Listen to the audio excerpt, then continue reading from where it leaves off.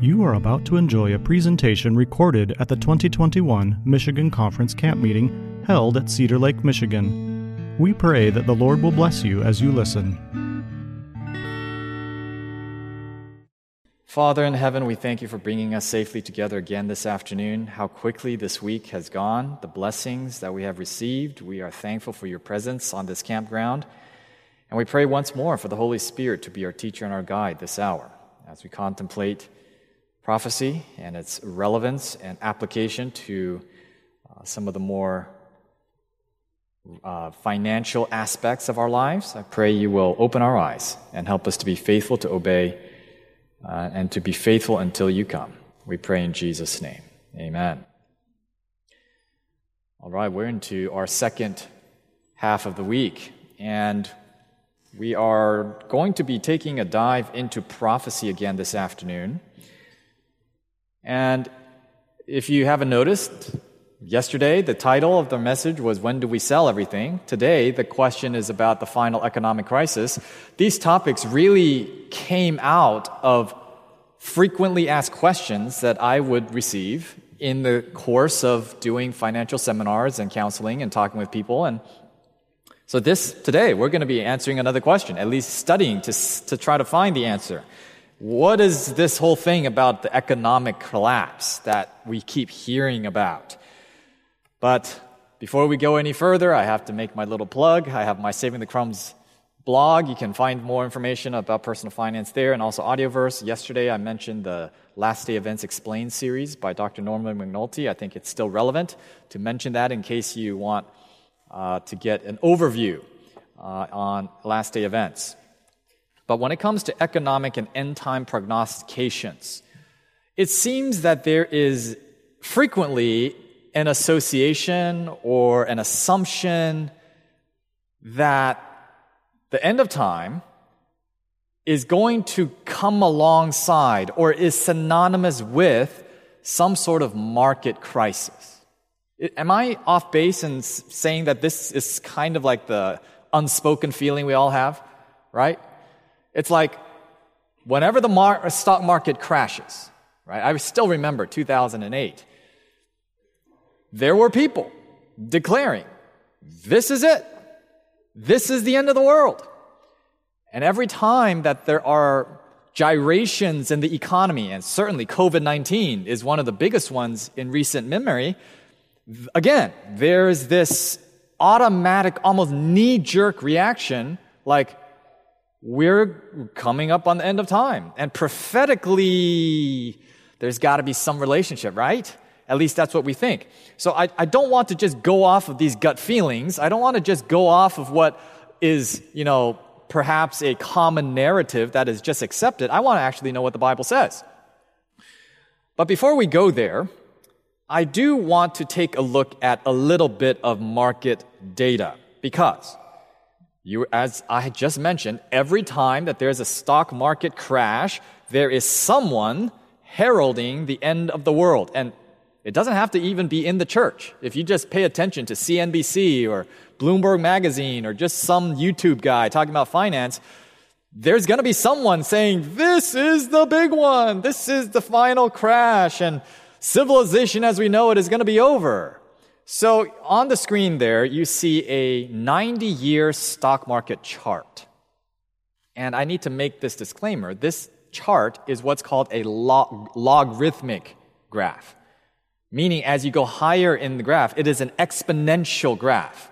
So it looks like a straight line, but if it were on a linear graph, it would be actually a hockey stick growing exponentially. But anyway, that's the only way to make it look reasonable on a small screen.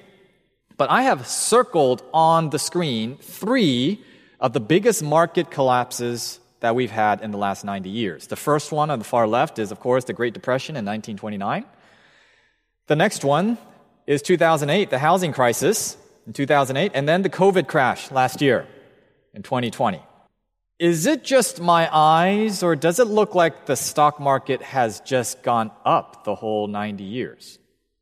Now, I'm not here making any type of giving financial advice or investment advice. No, that's not what I'm talking about at all. What I'm trying to say is that 100% of end-time prognosticators predicting the end of the world based on market movements have been wrong. 0 of them have been right. And that's including, you got to remember, these 90 years, what did it include? We had not only these catastrophic financial crises, we had 2 world wars and many other wars, right? The Cold War and Vietnam and Korean War, Gulf War. We had countless natural disasters. We had now COVID-19. And yet, through it all, and of course, we had presidents of, both parties back and forth, and every time there's an election, somebody says, this is going to be the end of the republic. And, this is just how it goes. But yet, the market has just continued to march in one direction, and it's been up. So what am I trying to say? Very simply, the stock market is a terrible predictor of the end of the world. 30-plus crashes since 1900, 0 of them have corresponded with the end of time. And, as they say, even a broken clock is right twice a day. Sooner or later, someone's going to be right, and it will be the last one. But the point I'm trying to say here is that it is a extremely difficult dilemma. It's a double dilemma, actually, to try to base our prophetic interpretation or predictions on market movements. There's a saying that goes something like this: it is difficult to make predictions, especially about the future.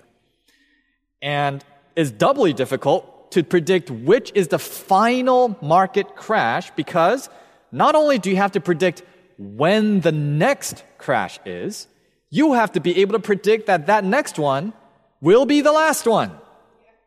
There's got to be 2 steps here. And just think about it. We have Wall Street and all of the financial centers in the whole world controlling hundreds of trillions of dollars. And every single one of those firms and banks and investment firms and houses, they all would like to be able to predict when the next market crash is going to be. Don't you think? There are hundreds of trillions of dollars at stake here. And nobody is able to do it. Even the acclaimed investor, Warren Buffett himself, will tell you he has no idea what the market is going to do in the future. And he's one of the greatest investors of all time. And so, why? This is the question. Why, of all people on the face of the planet, do Seventh-day Adventists fall for the CNBC talking head wannabe financial prophets? Why do we actually pay any attention to these people on network TV or wherever else, on YouTube and social media, trying to make their financial predictions? We have something far more reliable than financial prognosticators, economists, or stock analysts. Somebody should have said amen to that. And what do we have? We have the Bible. And this is an important principle to remember when it comes to the end times. And I might add, this is not just for the economic news. It might even apply to maybe even some of the other current events that are going on in our day.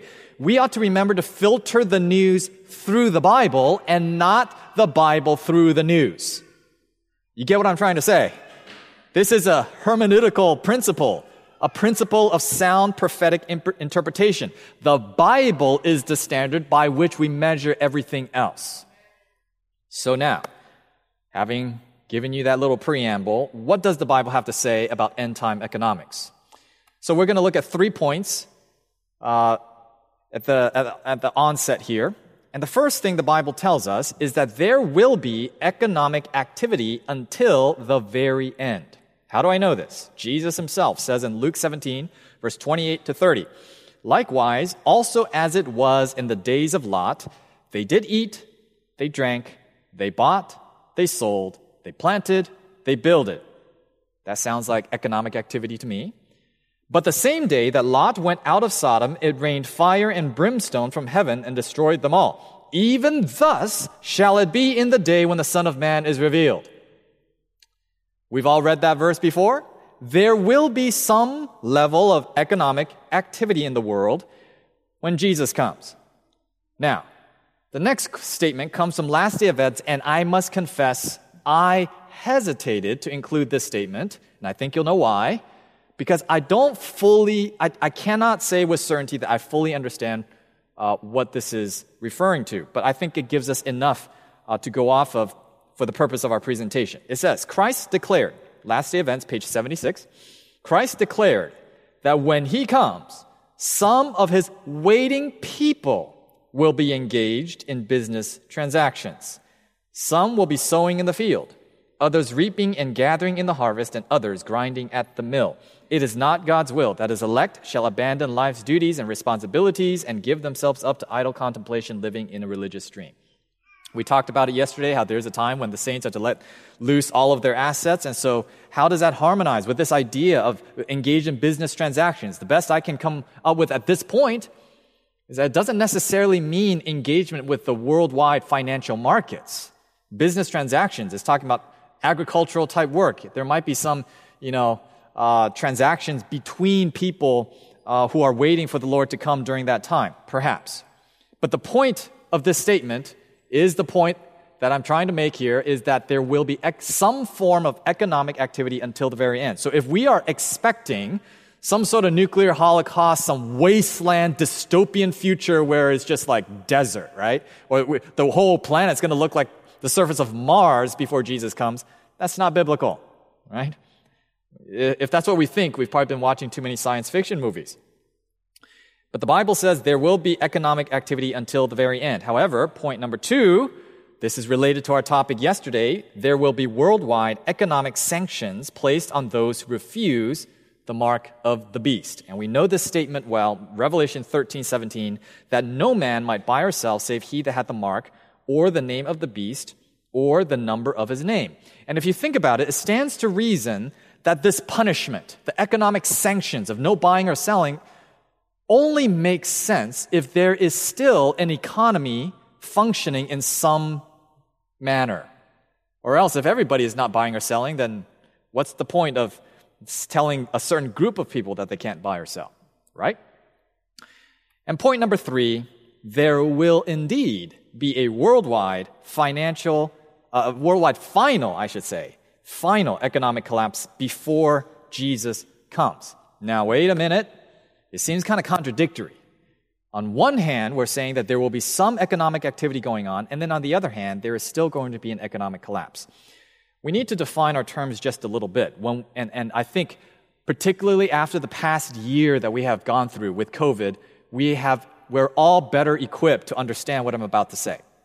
Just because we go through a global economic collapse or crisis, it doesn't mean that the planet is going to stop working. It doesn't mean that there's going to be no economic activity whatsoever, or that people are all of a sudden going to no longer trade with one another. In the past year, countries, you hear it in the news all the time, countries have, of their own volition, chosen to destroy their economy. We had, and we are still living through, a market crisis. Economic collapse is actually not too strong of a term. But have we still had economic activity going on? Sure. But the world, nevertheless, is in a very different state than prior to COVID. So, of course, COVID is only a prelude, and what we are about to look at in Scripture is going to be far more severe than that. But the illustration is simply this. When we talk about a final economic collapse, it does not necessarily mean that there can be no more commerce, no more travel, no more transportation, no more trade whatsoever. It's just going to be severely disrupted, and in a manner that really is a crisis situation. And so, I asserted here, point 3, that there will be a worldwide final economic collapse before Jesus comes. How do I substantiate this from Scripture? Let's take a look in Revelation chapter 18. We're going to read a number of passages here, so let's go through it. First, verse 9 and 10 says, "And the kings of the earth who have committed fornication and lived deliciously with her," speaking of Babylon the harlot, "shall bewail her and lament for her. And when they shall see the smoke of her burning, standing afar off for the fear of her torment, saying, Alas, alas, that great city Babylon, that great city, for in 1 hour is thy judgment come." Skipping down, verse 11 and then verse 15 and 16. and the merchants of the earth shall weep and mourn over her, for no man buyeth their merchandise anymore. That sounds like a market collapse. No more trading for the merchants of the earth. The merchants of these things which were made rich by her shall stand afar off for the fear of her torment, weeping and wailing, and saying, Alas, alas, that great city that was clothed in fine linen and purple and scarlet, and decked with gold and precious stones and pearls.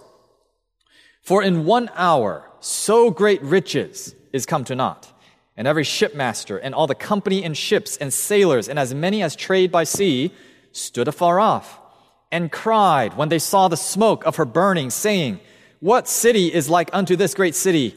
And they cast dust on their heads and cried, weeping and wailing, saying, Alas, alas, that great city, wherein were made rich all that had ships in the sea, by reason of her costliness. For in 1 hour is she made desolate. Do you see a financial collapse described in these verses? We see the final judgment on Babylon, the harlot, and caught in the wake of the judgments that are poured out by God onto Babylon, trade is disrupted. The traders by sea, we read here, they're weeping.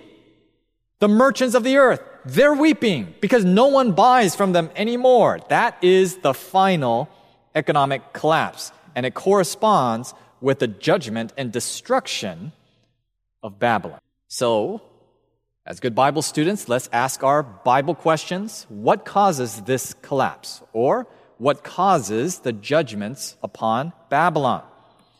Going back to the beginning of the chapter, we're in Revelation chapter 18, verses 1 through 3.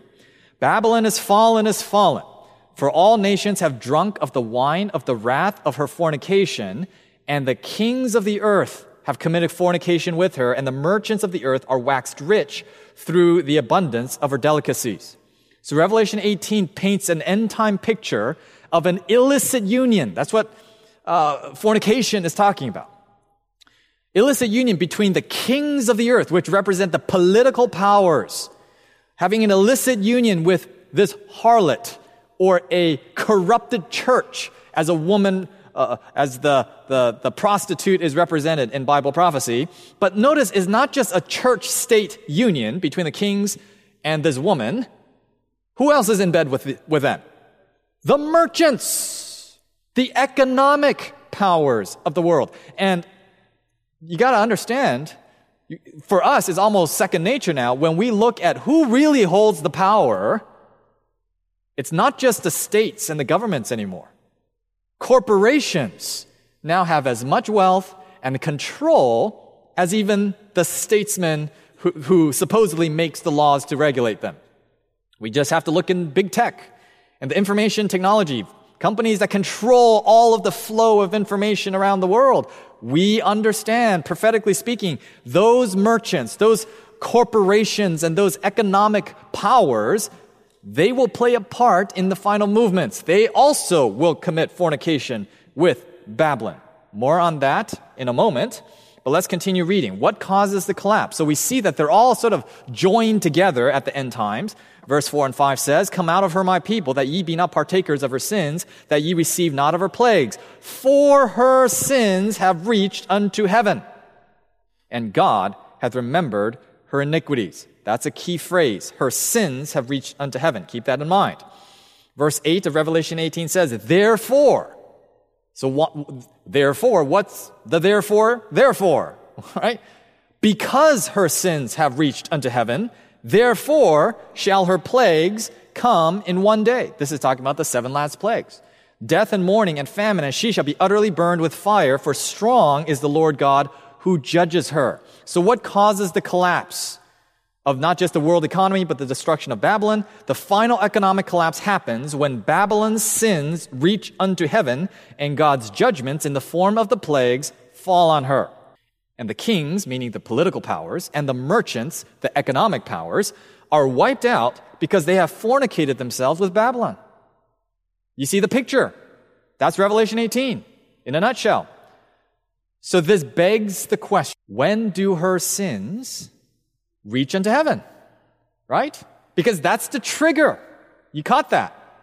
They're joining together an illicit union, but there is a trigger by which the judgments begin to fall from God. So when do her sins reach heaven? Well, guess what? Ellen White asks that exact question in this quote, Last Day Events, page 198, excuse me. When do her sins reach unto heaven? Quoting Revelation 18:2-5. When the law of God is finally made void by legislation. There it is. Last Day Events, page 134. It is at the time of the national apostasy, when acting on the policy of Satan, the rulers of the land will rank themselves on the side of the man of sin. It is then the measure of guilt is full. The national apostasy is the signal for national ruin. For those of you who were here yesterday, this should be similar to what we read, a similar quote. It should be familiar to you. National apostasy, when the law of God is made void by legislation, what event in prophetic history are we referring to? That's the Sunday law. And that national apostasy is the signal for national ruin. And so the national ruin we discussed briefly yesterday includes this final economic collapse. So what have we seen? The global powers of the state and the economy joined together in an illicit union with Babylon, that harlot, the corrupted church. And together, they are going to make void the law of God through legislation. That's a Sunday law. And that brings the fullness of their guilt. Their sins reach unto heaven. And at that point, God pours out his judgments in the plagues. And that is when the economic collapse happens. So what does this mean? What this means is that the final economic collapse spoken of in prophecy is not a sign of the Sunday law, but rather a result of it. Okay? Is that clear how we arrived at that conclusion through a study of Revelation chapter 18? All right, so I guess that's the end of our study. No, just joking. I hope that's been clear. So there are several implications then to this. This means that we should not expect the final dystopian crisis, level market collapse before the Sunday law. But neither should this put us, off guard should there be market crises and crashes before the Sunday law. Right? So what I'm trying to say is that just because Revelation 18 describes the final collapse, and it happens to be after the Sunday law, when the 7 last plagues are falling, that does not mean that it is not possible for there to be other market collapses before that. Those just won't be the last one. You understand what I'm saying? You talk to any economist, and they will tell you that there will be, should time last, there will be more market crashes. That's just a fact of, the market cycles and what happens in a free market economy. So the next question here that I want to ask is, can we better understand some of the economic signs of the times? Just like we asked yesterday, can we know with a bit more precision then what actually should we expect to see in the financial world that will lead into the final crisis? We don't want to set times. We know we're not going to be able to pinpoint with precision exactly when what is going to happen, but can we know that we're headed the right direction and the season in which we are living? So today we're going to take a look at 4 signs. Okay, 4 signs from inspiration that helps us get an idea where we're headed. All right, and the first one, and we're going to be doing that for the balance of our time together. So the first one of these economic signs of the times is globalism as a precursor to the universal Sunday law. We discussed yesterday briefly this idea of a universal Sunday law. Generally, when we talk about a Sunday law, and this is particularly the case for us here in the United States, when we say the Sunday law, we assume it is an American law. Isn't that true? In fact, most Adventists around the world, because I've done a fair bit of speaking internationally, everybody talks about the National Sunday Law and everyone's eyes are fixated on America. And that's because of Revelation chapter 13, the beast with two horns, speaking as a dragon. Yes, we know that. But, we know that the final events is going to engulf the whole world. It's not just going to be this country. And there are statements, which we're going to look at in a moment, that show us clearly that the Sunday law eventually goes around the world. How does that happen? And relating also to our talk yesterday, that's when we move into the severe phase of the Sunday law. But how do and what's this globalism thing? So let's take a look at the Bible. Revelation 18, verse 3. It says, the kings of the earth have committed fornication with her, and the merchants of the earth are waxed rich through the abundance of her delicacies. So it's talking about global political powers and global economic powers joining up with Babylon the harlot. So there's a global movement. It's not just in one country. Revelation chapter 17, verse 12 and 13, it talks about the 10 horns. And I know I'm not going to get into all the weeds with Revelation chapter 17, but it's the beast with 7 heads, 10 horns, on which the harlot rides. And the 10 horns which thou sawest are 10 kings, which have received no kingdom as yet, but receive power as kings 1 hour with the beast. These have one mind and shall give their power and strength unto the beast. So Revelation chapter 17 paints a picture, 10 kings. The number 10 also represents a global type of feeling, right? A collection of kings around the world. They're going to lend their power to the beast for 1 hour. That sounds like globalism. And I have to interject this, a bit tongue-in-cheek.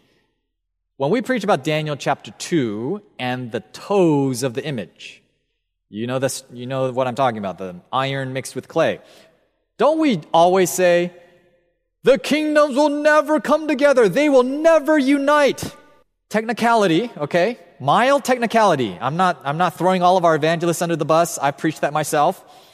Revelation chapter 17 actually tells us there actually will be a short time at the very end in which the 10 kings do unify. Okay? They do unify when the whole world wanders after the beast. That's a globalist type of movement. Let's continue. Revelation 13, verse 14, saying to them that dwell on the earth, that they should make an image to the beast. Okay? It's a worldwide type of language. Revelation 13, 16, and 17. And he causes all, everywhere in the world, both small and great, poor, rich and poor, free and bond, to receive a mark in their right hand or in their foreheads, and that no man might buy or sell, save he that had the mark or the name of the beast or the number of his name. Again, it is a global coalition that enables a universal Sunday law around the world. Let's see what the Spirit of Prophecy has to say about this. Last Day Events, page 135. Foreign nations will follow the example of the United States. Though she leads out, yet the same crisis will come upon our people in all parts of the world. There it is. It's not just in the United States, other countries. And this next statement in Testimonies for the Church, volume 5, page 212, is interesting to me. Notice what it says. The decree has been passed by the highest earthly authority that they shall worship the beast and receive his mark under pain of persecution and death. May God help his people now. For what can they do in such a fearful conflict without his assistance? What is the highest earthly authority? If we are to think about it today, I would think maybe it's the United States government. But in light of what we have discussed, if this is going to be an authority that has global authority, which is what we're talking about here, it may be yet to be seen what exactly that authority is. But if I may surmise a little bit, sounds like a transnational entity that has authority across borders and across sovereign nations.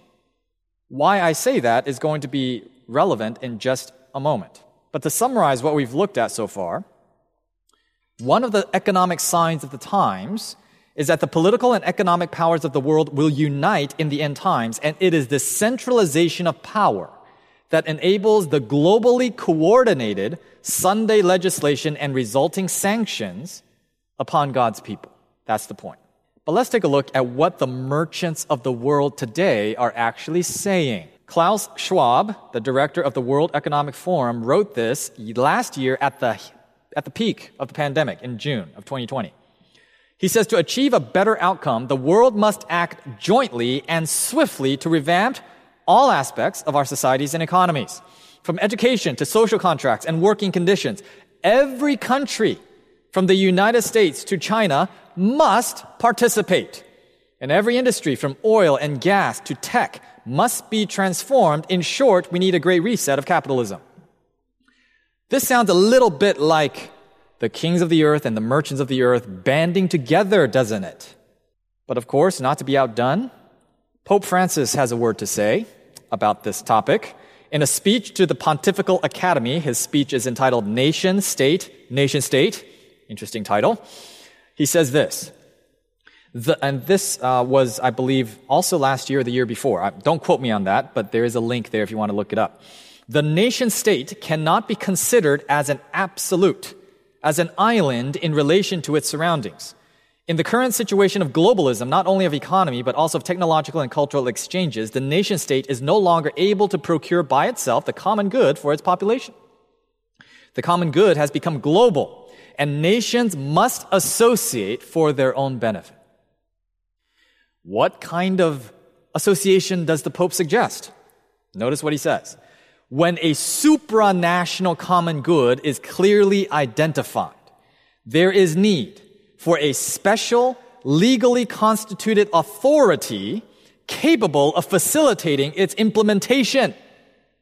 Notice, remember, Sister White's counsel, the highest authority in the world makes the decree about the final punishment in the Mark of the Beast crisis. And what does the Pope suggest? And notice he says, think of the great contemporary challenges of climate change, new slavery, and peace. Remember those, particularly climate change. We'll come back to that. Continuing in the same speech, he says, while according to the principle of subsidiarity, individual nations must be given the power to operate as far as they can reach, on the other hand, groups of neighboring nations, as is already the case, can strengthen their cooperation by, notice carefully, attributing the exercise of certain functions and services to intergovernmental institutions that manage their common interests. What is the Pope saying? The Pope is advancing the notion that nation states should outsource key aspects of the administration of some of their core functions for the benefit of the population to, quote-unquote, intergovernmental institutions that presumably sit outside and above the individual nations.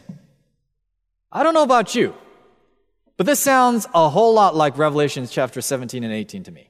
Collections of economic powers and political powers fornicating themselves with an intergovernmental agency that somehow has the moral authority to say what is the common good for all nations. Sister White writes in Bible Commentary, Volume 7, page 977, human enactments and laws manufactured by satanic agencies under a plea of goodness and restriction of evil will be exalted, while God's holy commandments are despised and trampled underfoot. And all who prove their loyalty by obedience to the law of Jehovah must be prepared to be arrested, to be brought before councils that have not for their standard the high and holy law of God. We should be prepared that the movements to set the stage, to put the dominoes in place for the final crisis are all going to be done under the guise of positive change, for goodness, for morality, for restriction of evil. That's what we read, and that's precisely what we see happening in the world right now. So that's the first economic sign. Globalism is a precursor to the universal, global Sunday law. Number two, natural disasters create economic and political consequences. Maranatha, page 176. As men depart further and further from God, Satan is permitted to have power over the children of disobedience. He hurls destruction among men. There is calamity by land and sea. Property and life are destroyed by fire and flood. Have we heard about wildfires recently? My family, on both sides, my wife and my parents live in California. We hear about fires all the time. What about flooding? Hurricanes, flooding, yes, all the time. Satan resolves to charge this upon those who refuse to bow to the idol which he has set up. His agents, point to Seventh-day Adventists as the cause of the trouble. These people stand out in defiance of law, they say. They desecrate Sunday. Were they compelled to obey the law for Sunday observance, there will be a cessation of these terrible judgments. When Sister White talks about natural disasters, we can just sort of substitute that because we have another term for that in our modern-day vernacular, don't we? It's called climate change. It's the term. It's just another thing, another term to say the same thing. And when we look at this, property and life are destroyed, massive destruction, we understand there will be economic consequences. You remember there was that ship that got stuck in the Suez Canal not long ago. Something like 12% of global trade was brought to a halt because of that one ship getting stuck in that one channel, one canal. Imagine if whole cities are wiped out. Whole trade routes are rendered unusable. Supply chains are being completely crippled. We're beginning to see a little bit of that because of COVID and things of that nature. But the more relevant point I want to bring out is that based on this statement, these natural disasters lead to legislation. It leads to political action. Continuing. Last events, page 111. The end is near, and every city is to be turned upside down. There'll be confusion in every city. Everything that can be shaken is to be shaken. And we do not know what will come next. The judgments will be according to the wickedness of the people and the light of truth that they have had. Oh, that God's people had a sense of the impending destruction of thousands of cities now almost given to idolatry. The time is near when large cities will be swept away, and all should be warned of these coming judgments. This level of destruction, you think it's going to have some economic ramifications? Yes. But more than that, if we know one thing is that the way to get legislators and politicians to actually take things seriously is when there's economic trouble. When people's pocketbooks are affected, all of a sudden things can happen quite quickly. And notice large cities being swept away. Keep that in mind. All right? As we take a look at this article that just came out. It was on June 2 of 2021. Scientific American. Reporting on a new research, it says hurricanes threaten 32 million U.S. homes, and the at-risk properties have a combined value of $8.5 trillion. This is along the Gulf Coast and the Atlantic coast. That sounds kind of like whole cities to me, that amount of money. And $8.5 trillion, I actually looked it up, it is a value greater than the whole of the Hong Kong and the Frankfurt Stock Exchange combined. Right? So there's a lot of money we're talking about. But what does the article actually say? Climate change and development patterns are increasing the potential for property damage as hurricanes generate more rainfall and as sea levels rise. Intensifying storm surge since the 1980s, weather-related losses in the U.S. have increased by between 70 to 90% each decade, CoreLogic says. And this trend isn't slowing, the report says. As climate change continues to reshape the way storms behave, the risk in these hurricane-prone areas will continue to increase. So this $8.5 trillion that they say is at risk from hurricanes just in the United States alone, it's going to go up. Reading between the lines, they're saying it's been going up 70 to 90% every decade. That's a lot of economic value at risk. And if storms continue to batter these cities, and people start wondering, why is that the case? People are going to start looking for answers. And again, Pope Francis, ready to stand in the gap, he has something to say about this. In a speech on Earth Day just this year in April 2021, he says, both the global catastrophes, COVID, and climate change prove that we do not have time to wait. Francis said in a pre-recorded video for Earth Day Live, time urges us, and as COVID-19 demonstrated, we do have the tools to face the loss. We have the instruments. This is the moment to act. We are at the edge. And what are the tools that he's proposing? He already talked about in the previous speech we read, the globalization of the world powers under this external intergovernmental power. Things are pointing the same direction. So that's sign number 2. Sign number 3, inflation. Have anyone heard of the word inflation recently in the news? Sister White has something to say about this, believe it or not. Maranatha, page 181. The Lord has shown me that some of his children would fear when they see the price of food rising, and they would buy food and lay it by for the time of trouble. Then in the time of need, I saw them go to their food and look at it, and it had bred worms and was full of living creatures and not fit for use. Now, the main point of this statement really is to say what we discussed earlier. God will provide for us in the time of trouble. We don't need to fear. So it's a positive statement. But at the beginning, she mentions, incidentally, the condition of the world before the time of trouble. And it says, the price of food is rising, and it's rising at such a rate that even some of God's children panic and feel the need to stockpile. You see where I'm getting this from the statement. That's talking about inflation. Well, let's take a look at a few headlines in the past 2 months.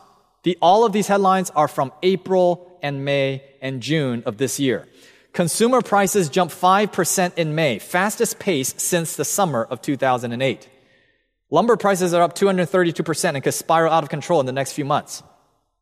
As corn prices rise, food costs could follow. As copper hits a decade high, traders share what the knock-on effect could be for the economy. Global food prices surge to their highest level in a decade. And the last one, I have a 3-month-old baby. You know this one caught my attention. Millions of Americans are about to get hit with a diaper sticker shock. We better stock up on diapers in our house, maybe. And yes, I understand some of these things might be transient. A lot of economists are saying this is temporary, it's transitory, it's transient. Maybe so. These are some of the exact numbers. The CPI, standing for the Consumer Price Index, rose to 5% for the previous 12 months in May. That's the highest since 2008. And just for reference, the Federal Reserve tried to target the inflation rate to be 2%. We're more than double that now. Gasoline was up almost 50%. I don't think I need to tell you that. You've been to the gas pump recently. Natural gas is up 12%. Used cars, I know someone mentioned this the other day when we talked about cars, up 21%. Copper up 27%. Lumber up 232%. Corn is up 50%. Diapers is up almost 9%. And food globally is up 40%. Historically, the annual rate of inflation in the United States for the past century or so is around 3.25%. The Fed has targeted 2% as a healthy rate of inflation. We've been well under 2% for a long time. And all of a sudden, we have a surge in inflation, far outpacing the Fed's target. And actually, Federal Reserve Chairman Jerome Powell just last week said, hey, inflation is happening a little bit faster than we thought. So he already announced they plan on raising interest rates in 2023. Previously, it was indefinitely in the future. Now they have a date. Within the next 2 years, they're going to start raising interest rates. Now, I need to be careful. Just like I was saying earlier, it's difficult to make predictions, especially about the future. This is still the case. I'm merely sharing with you descriptive information of what is actually happening in our world today. I don't know what the future is going to hold. Will inflation continue to go up? Maybe. Will it go down? Maybe.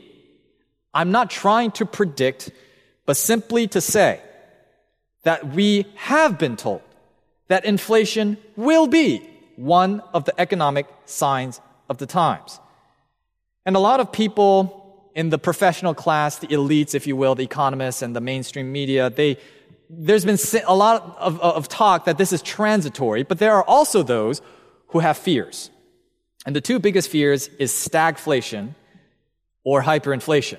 Now, what are these big words? Stagflation is when there are high rates of inflation, also with high interest rates, coupled with high unemployment and a weak economy. The U.S. went through this in the 1970s. It was before I was born, but I did read up a little bit about it.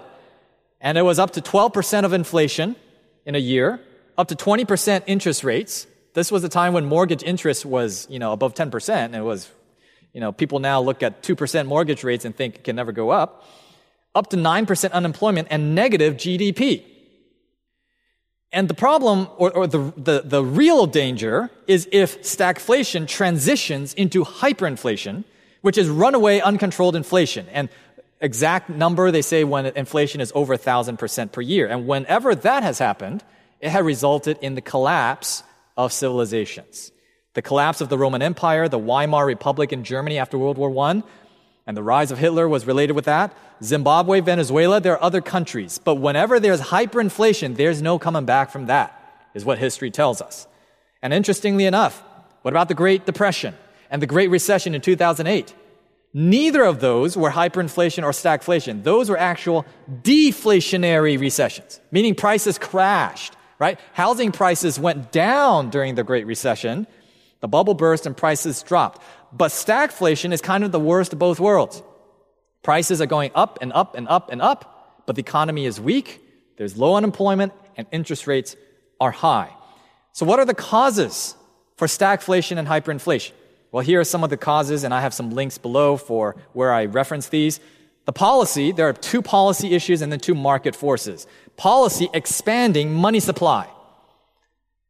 Money printing, in other words, is one major cause of inflation. Policy constricting economic output, which is higher taxes or higher interest rates. Those things constrict economic output. That causes inflation. Cost push inflation can also be the cause, where input costs or the raw materials or labor is more expensive, and so it pushes prices up. Or demand pull inflation is simply when there's a supply-demand imbalance. There's more demand than there's supply. Basic economics, supply and demand, they're in sync with each other. And if you have too many dollars chasing too many goods, the price goes up. So let's talk about this, each of these points just real quickly. Money printing, first of all. Have you heard the money printer going off recently? 25% of the total money supply in the United States was printed just last year alone. 25%.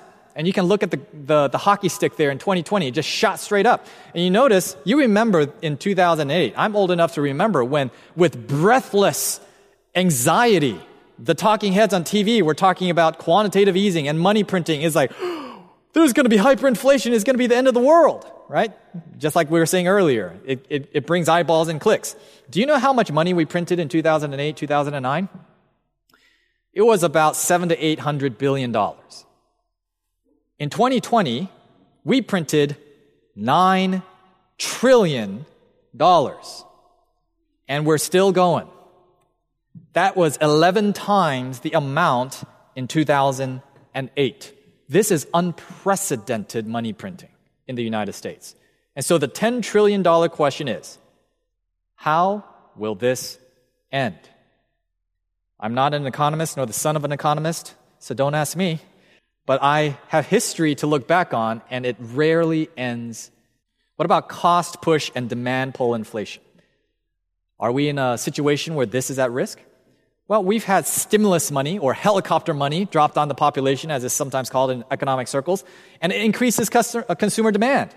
We put money in people's pockets so they can spend it. So there's increased demand. However, high unemployment decreases the supply and increases the labor cost. These things are pushing in opposite directions. Lockdowns and supply chain disruptions further inhibit supply and increases input costs.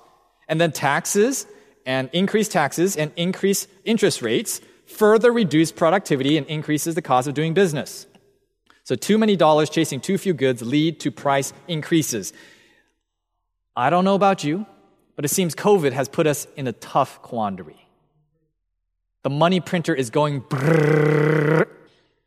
We're putting out stimulus that's driving up demand, but then we're not actually keeping up in productivity.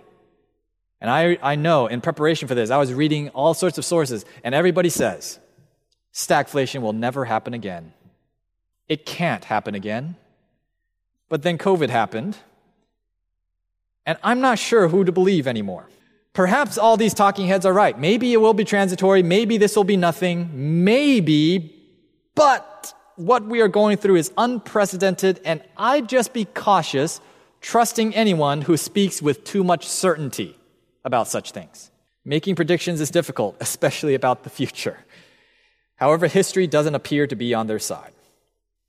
James 5 tells us, "Go to now, you rich men, weep and howl for your miseries that shall come upon you. Your riches are corrupted, and your garments are moth-eaten. Your gold and silver is cankered, and the rust of them shall be a witness against you, and shall eat your flesh as it were fire. Ye have heaped treasure together for the last days." Simply put, money will lose its value at the end times. That's what the Bible tells us. And inflation is one sure way to make that happen. Okay, point 4. Final economic sign I want to share today: severe wealth inequality creates societal unrest. In the book Education, page 228, it says, "At the same time, anarchy is seeking to sweep away all law, not only divine but human. The centralization of wealth and power, the vast combinations for the enriching of the few at the expense of the many, the combinations of the poorer classes for the defense of their interests and claims, the spirit of unrest, of riot and bloodshed, the worldwide dissemination of the same teachings that led to the French Revolution, all are tending to involve the whole world in a struggle similar to that which convulsed France." Do we see wealth inequality? And also, what is interesting is that the spirit of prophecy blends this class warfare dynamic with the ideology that led to the French Revolution. There is a correlation between these things, we're told, in the spirit of prophecy. That somehow the atheistic ideology, and we read about the beast from the bottomless pit in Revelation chapter 11, referring to the French Revolution. That atheistic ideology somehow married together and blended with this class warfare, this unrest between the wealthy and the poor, is going to be something to expect at the end of time.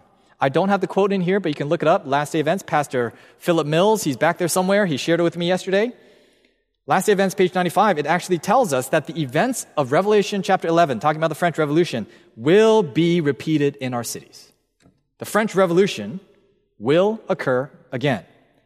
And somehow it has to do with wealth inequality married together with this radical atheistic ideology that formed the basis of the French Revolution and later on was the breeding ground for Marxism and the ideologies that flow from that. Manuscript releases volume 5, page 305, also says this: in India, China, Russia, and the cities of America, thousands of men and women are dying of starvation. The moneyed men, because they have the power, control the market. So there's some market manipulation also going on from the big players in the economy.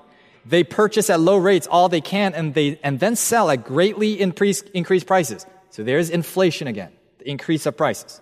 This means starvation to the poorer classes and result in a civil war. There will be a time of trouble, such as never was, since there was a nation, and at that time shall Michael stand up. So all of these things, what we're seeing, the unrest in society, the class warfare, this radical ideology that somehow fuels this type of civil war behavior with the inflation in the marketplace, what does it lead to? It leads further to the impetus for some global authority to clamp down and to bring peace and prosperity and safety and order again. So let's summarize what we've talked about. Natural disasters, high rates of inflation, and economic and societal instability will form the pretext for the kings and merchants of the earth to pursue means of enforcing order. These secular powers will seek to accomplish this through a global coalition with each other and a union with the religious power of Babylon. This is the fornication that we read about in Revelation chapter 18. Eventually, this power will turn to enacting religious legislation. And what begins as a national Sunday law in the United States will become a universal Sunday law around the world, which will include coordinated economic sanctions on God's people. This act may appear to bring about peace and safety for a time, but it causes Babylon's sins to reach unto heaven, triggering God's judgments in the 7 last plagues. Some level of economic activity will continue through it all, but Babylon and the wealth it helped generate for the kings and merchants of the earth will be destroyed in God's final judgments. And the final economic collapse will occur at that time, shortly before Jesus' second coming. That's the summary of our Bible study. And so that leaves us with the question, what should we do now? The answer is occupy till he comes. And that is the title of our message tomorrow. Our final session together, we're going to synthesize what we've discussed today and yesterday, and also a number of principles from throughout the early part of this week, and we're going to bring it all together. What do we do in light of what we've talked about? In light of what the final crisis is shaping up to be and the nearness of Jesus' second coming. So our time is almost up, so let's bow our heads and conclude at this time. Father in heaven, we thank you for the more sure word of prophecy. And that, Lord, we pray that you might help us to be diligent students, to think not as the world thinks, to view the events around us through the lens of the inspired commentary, and not to filter the interpretation and the narrative that we hear outside and in society back into our scripture interpretations. Help us, Lord, to be firmly rooted and grounded in a clear, thus saith the Lord. And I pray, Lord, that we might be faithful with our dollars and cents, but also in our service for you. As we think about these things that are coming upon the world, it's easy to become unnerved and to be worried and anxious. But Lord, we serve a God who is more powerful than the enemy. And may we be faithful to keep our hand in yours, and to not wander into the works of our own devisings. May we humbly surrender our wills into your care, and may we obey what you clearly reveal to us. So please be with us today and the remainder of this camp meeting and guide us. We ask in Jesus' name. Amen. To listen to more of these presentations, you may visit the audio archives at misda.org/audio2021 or search for Michigan Conference Camp Meeting wherever you get your podcast.